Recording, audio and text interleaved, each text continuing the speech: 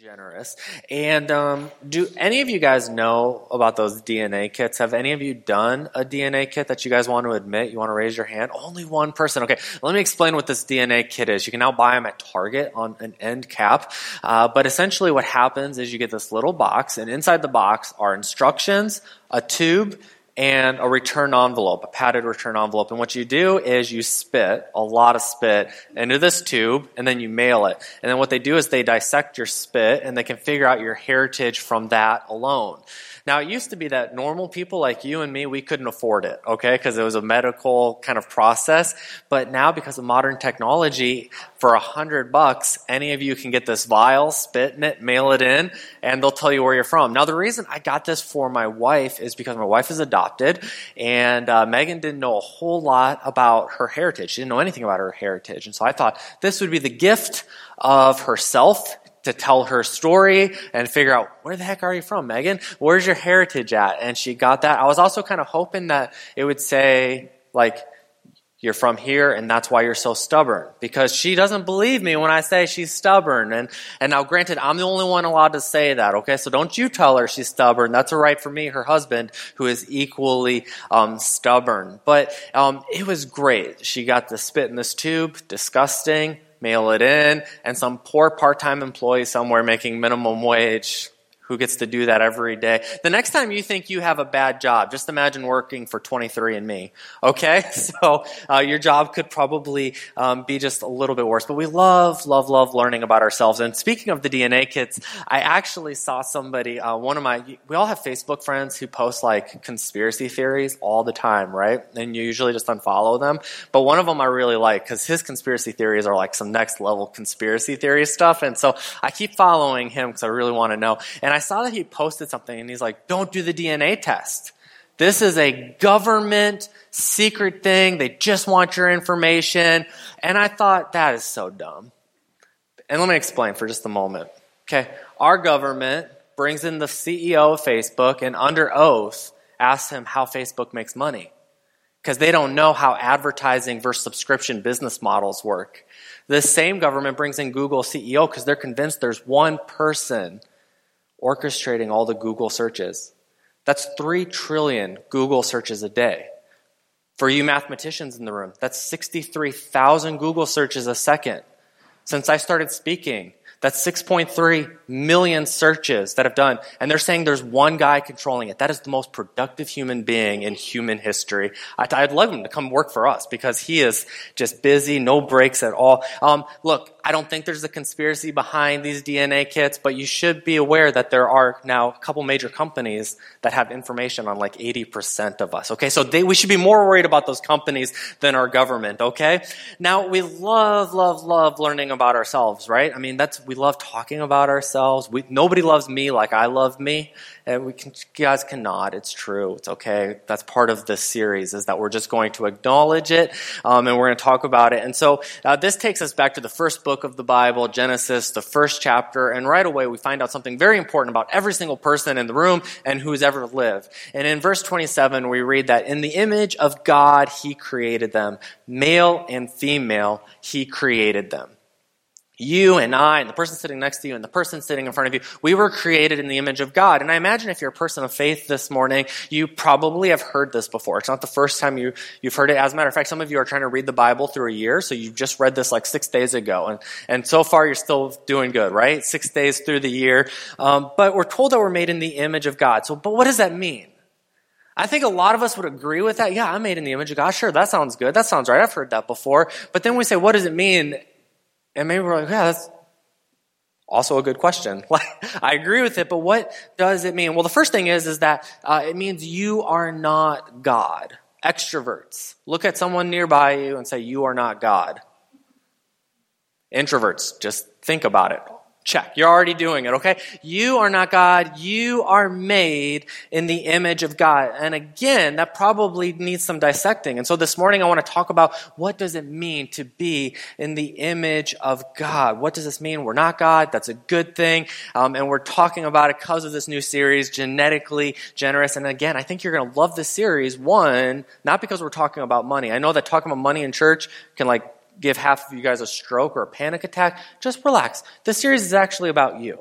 Okay, and you're like, oh yeah, well, okay. If it's about me, I like that. And the other thing is it's about the Bible, and it's about modern science. And a lot of people, and sometimes in faith and sometimes in the science world, will tell you that those two are at odds with each other, and don't believe them. Science and faith aren't at odds with each other. There's an intersection of faith and science, and having both, understanding faith and understanding science, actually gives you a bigger picture of the world. Science is studying the things that we were told God created. So there's no problem here. And so we're going to talk about research and studies about us. But now let's get back to the image of God. Because what does that mean when we say that we are made in the image of God? And I think I can best illustrate it by talking about some Orthodox Christianity. And you're like, Orthodox Christianity, what does that mean? Really easy. It means what are the things that we as Christians believe across the spectrum. So it doesn't matter if you're Catholic or Lutheran or Pentecostal or evangelical or not affiliated. These are the things that across the spectrum we all agree on. For example, we believe that God is eternal. That makes sense. God exists outside of time. God created time. Time is about Earth rotations around the sun and all of that. So God created it. God exists outside of time. God exists inside of time. You are not God. You only exist within time. Now, because of that, though, because God is eternal, there's an aspect of us being created in the image of God that longs to be eternal. I think that that's why there's so much fear and anxiety around death and dying and what happens even amongst believers here. I think that there's still kind of like that, yeah, I know I'm going to get to be with Jesus and heaven and it's going to be great and way better than this life. But it's not like we're anxiously like, well, I can't wait for the day that I die, right? I mean, nobody is like really saying that. And so there's this aspect of I want to be eternal. That's what it's like to be made in the image of God. We know that God is love. Doesn't matter if you're Catholic or Pentecostal, we believe that God is love. Not just that God loves you and God loves you, but that God is love. And we are made in His image. Each and every one of us have a desire to be loved. And each of us have a desire to love. That's what it means to be created in the image of God. You are not God, but we have a sense. We want to be eternal. We want to love. And God is generous. I don't think that anyone would disagree with that. From the very beginning of all of creation up to the cross and beyond, God is generous. And because of that, you and I are generous. You are genetically generous. I am genetically generous. We are all genetically generous. And this is what it means to be made in the image of God. Now I think, okay, image of God, check. Kind of getting that. But what does it now mean to be genetically generous? And I'm so glad you guys are here for this first week because I'm really laying the foundation for the next few weeks of conversations as we build up on this concept of genetically generous. So what does it mean to be genetically generous? And before I get too deep into that, I'm going to say that in just a moment we're going to watch a video. And what I want you to do while we watch this video is to not check out, to not get so sucked into the story that you forget where you're at, what day and time it is. But I want you to think about what are you feeling? All the feels and the emotions and those things going through your body. What are you feeling at different stages of this video? Let's watch it. So I'll ask again, what did you feel? I think we all felt something, even though we know that was a production, right? I mean, we know that they didn't really document it for 30 years and figure out, oh, this really happened. But still, we felt something, right? Even though we know it's a production. And we're praying for those of you who didn't, okay? We felt something.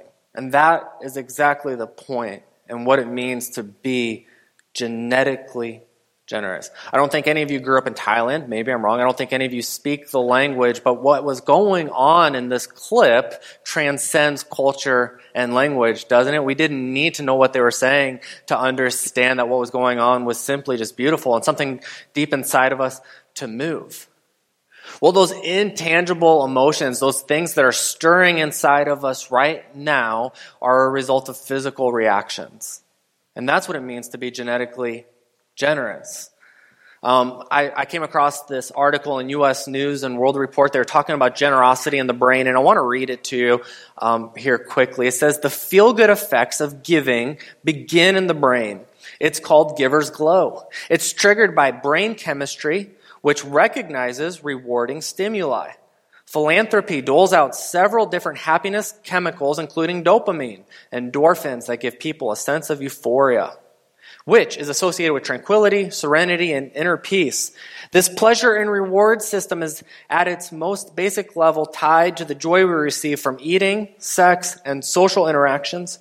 Viewing the brain with MRI technology during moments of generosity or selfless behavior has led scientists to uncover that even the thought of giving can engage this ancient response. This explains why the brain responds to generosity in a similar way as it does behaviors necessary for life.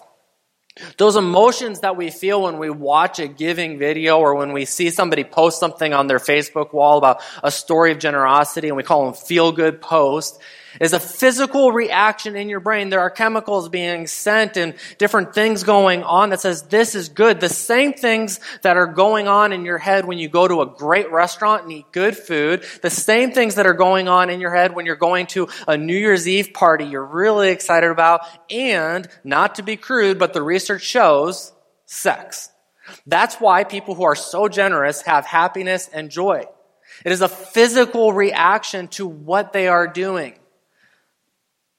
A lot of us, we start the new year in 2019, we're like, hey, this is a great time for me to eat healthier. Why do we want to eat healthier? Not because of today. Because if we were only making choices for today, we would want the cheeseburger and fries, right?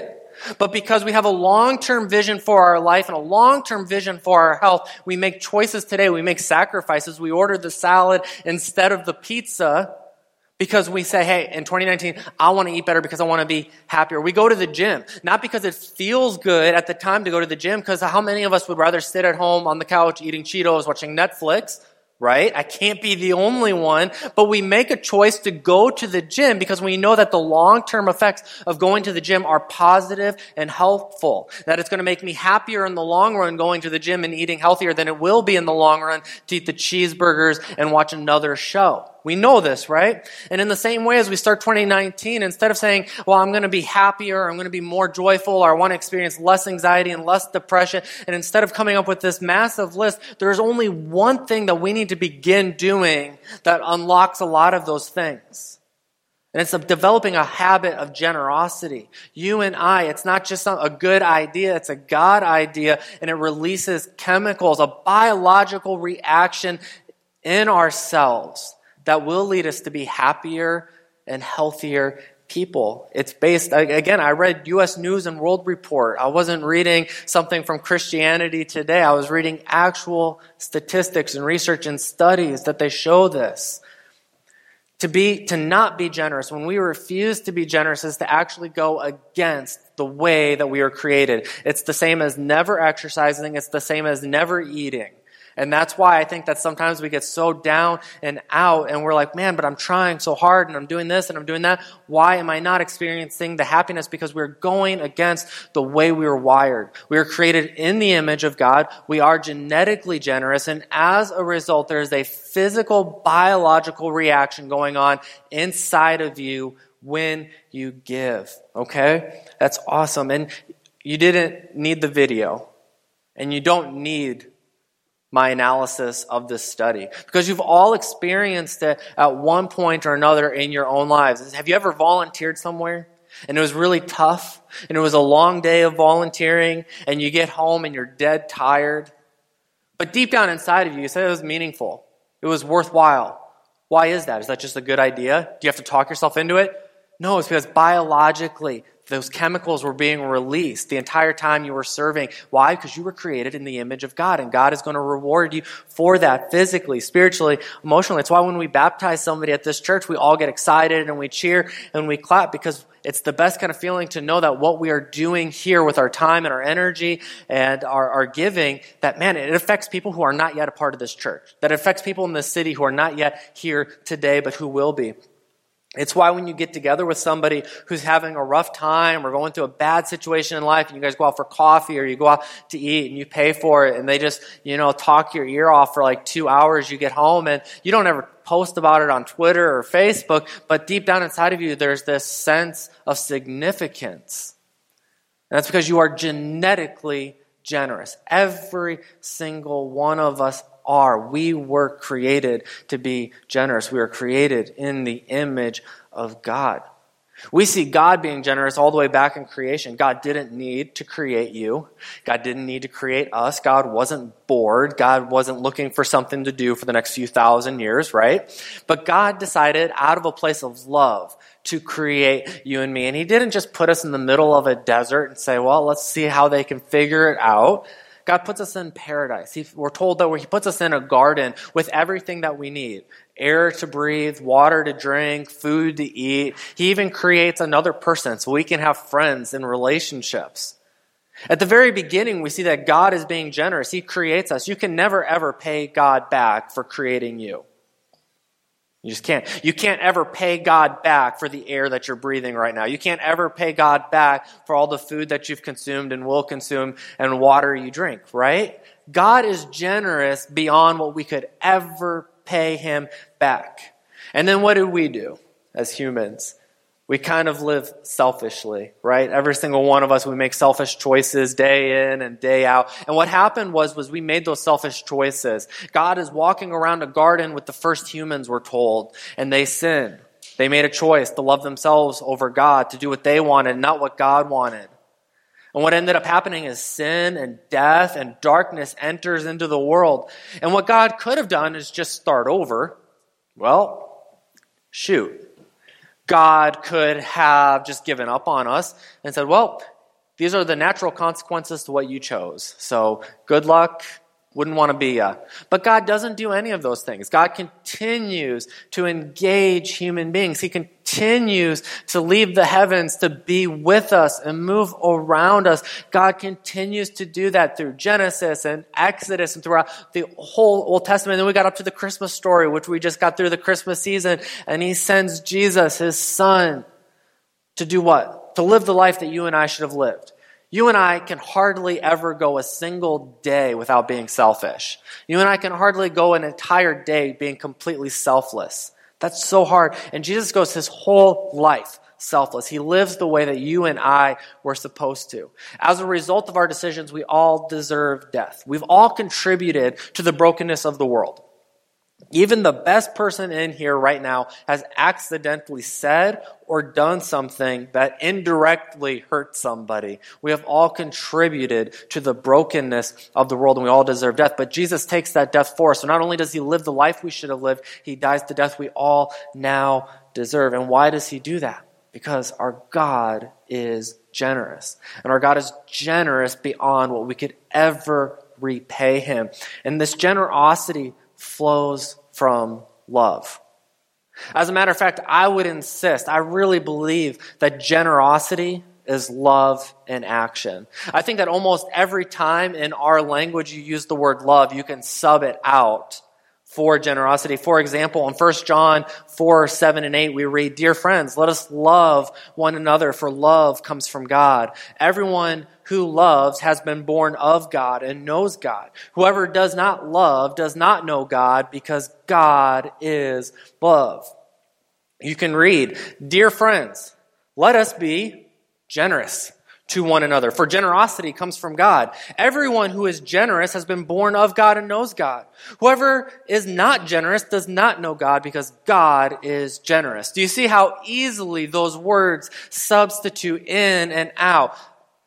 Generosity is love in action. Because we know that generosity is more than buying somebody at Starbucks their cup of coffee, right? Have you ever done that in the drive-thru? You paid for your drink and you paid for the person behind you, and they have this pay it forward thing that keeps going on. We know that it's more than the $3. We know that generosity is more than the spare change you give the red bucket at the grocery store, right? We know that every act of generosity is motivated by something deeper that we do not see, and we know that it's motivated by love. That when we pay the drink forward, that when we give the change at the grocery store, that it's really an expression of my love. That my generosity is that action. Think about this. Any of you guys watching football this weekend? No, you're a bunch of nerds. I forget.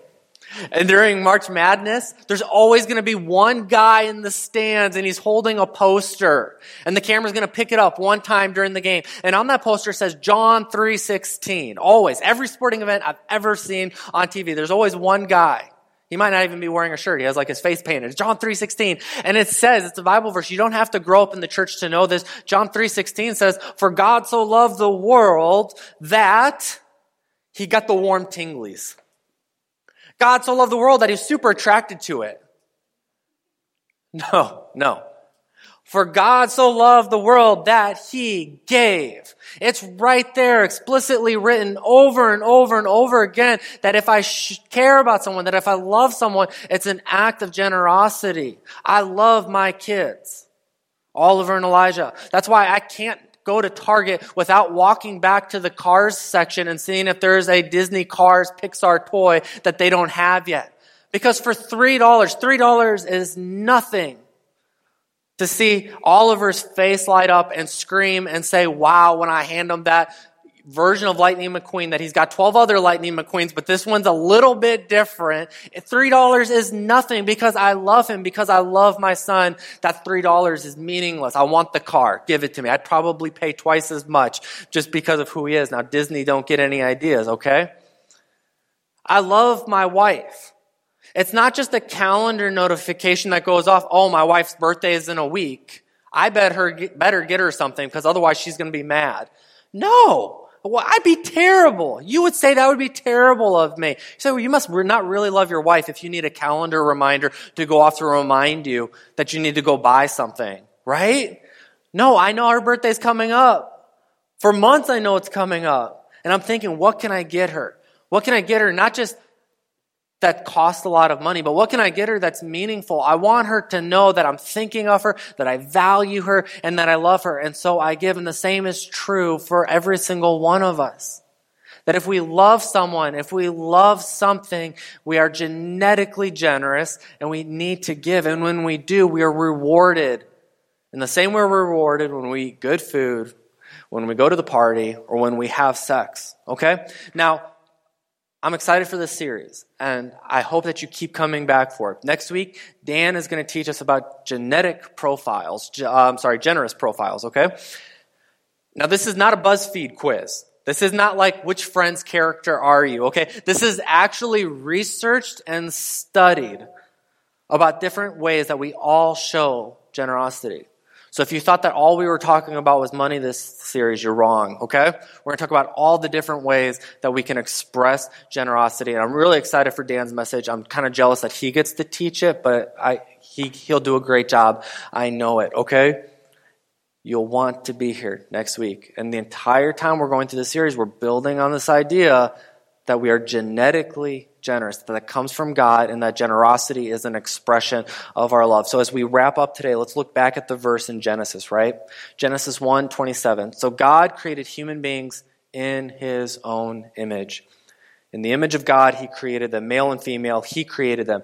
You and I were created in the image of God. You and I are not God, but we are created in his image. And our God is generous beyond what we could ever pay him back. As such, you and I should be generous beyond what anyone else could ever pay us back. That's what our brains instinctively reward us for doing.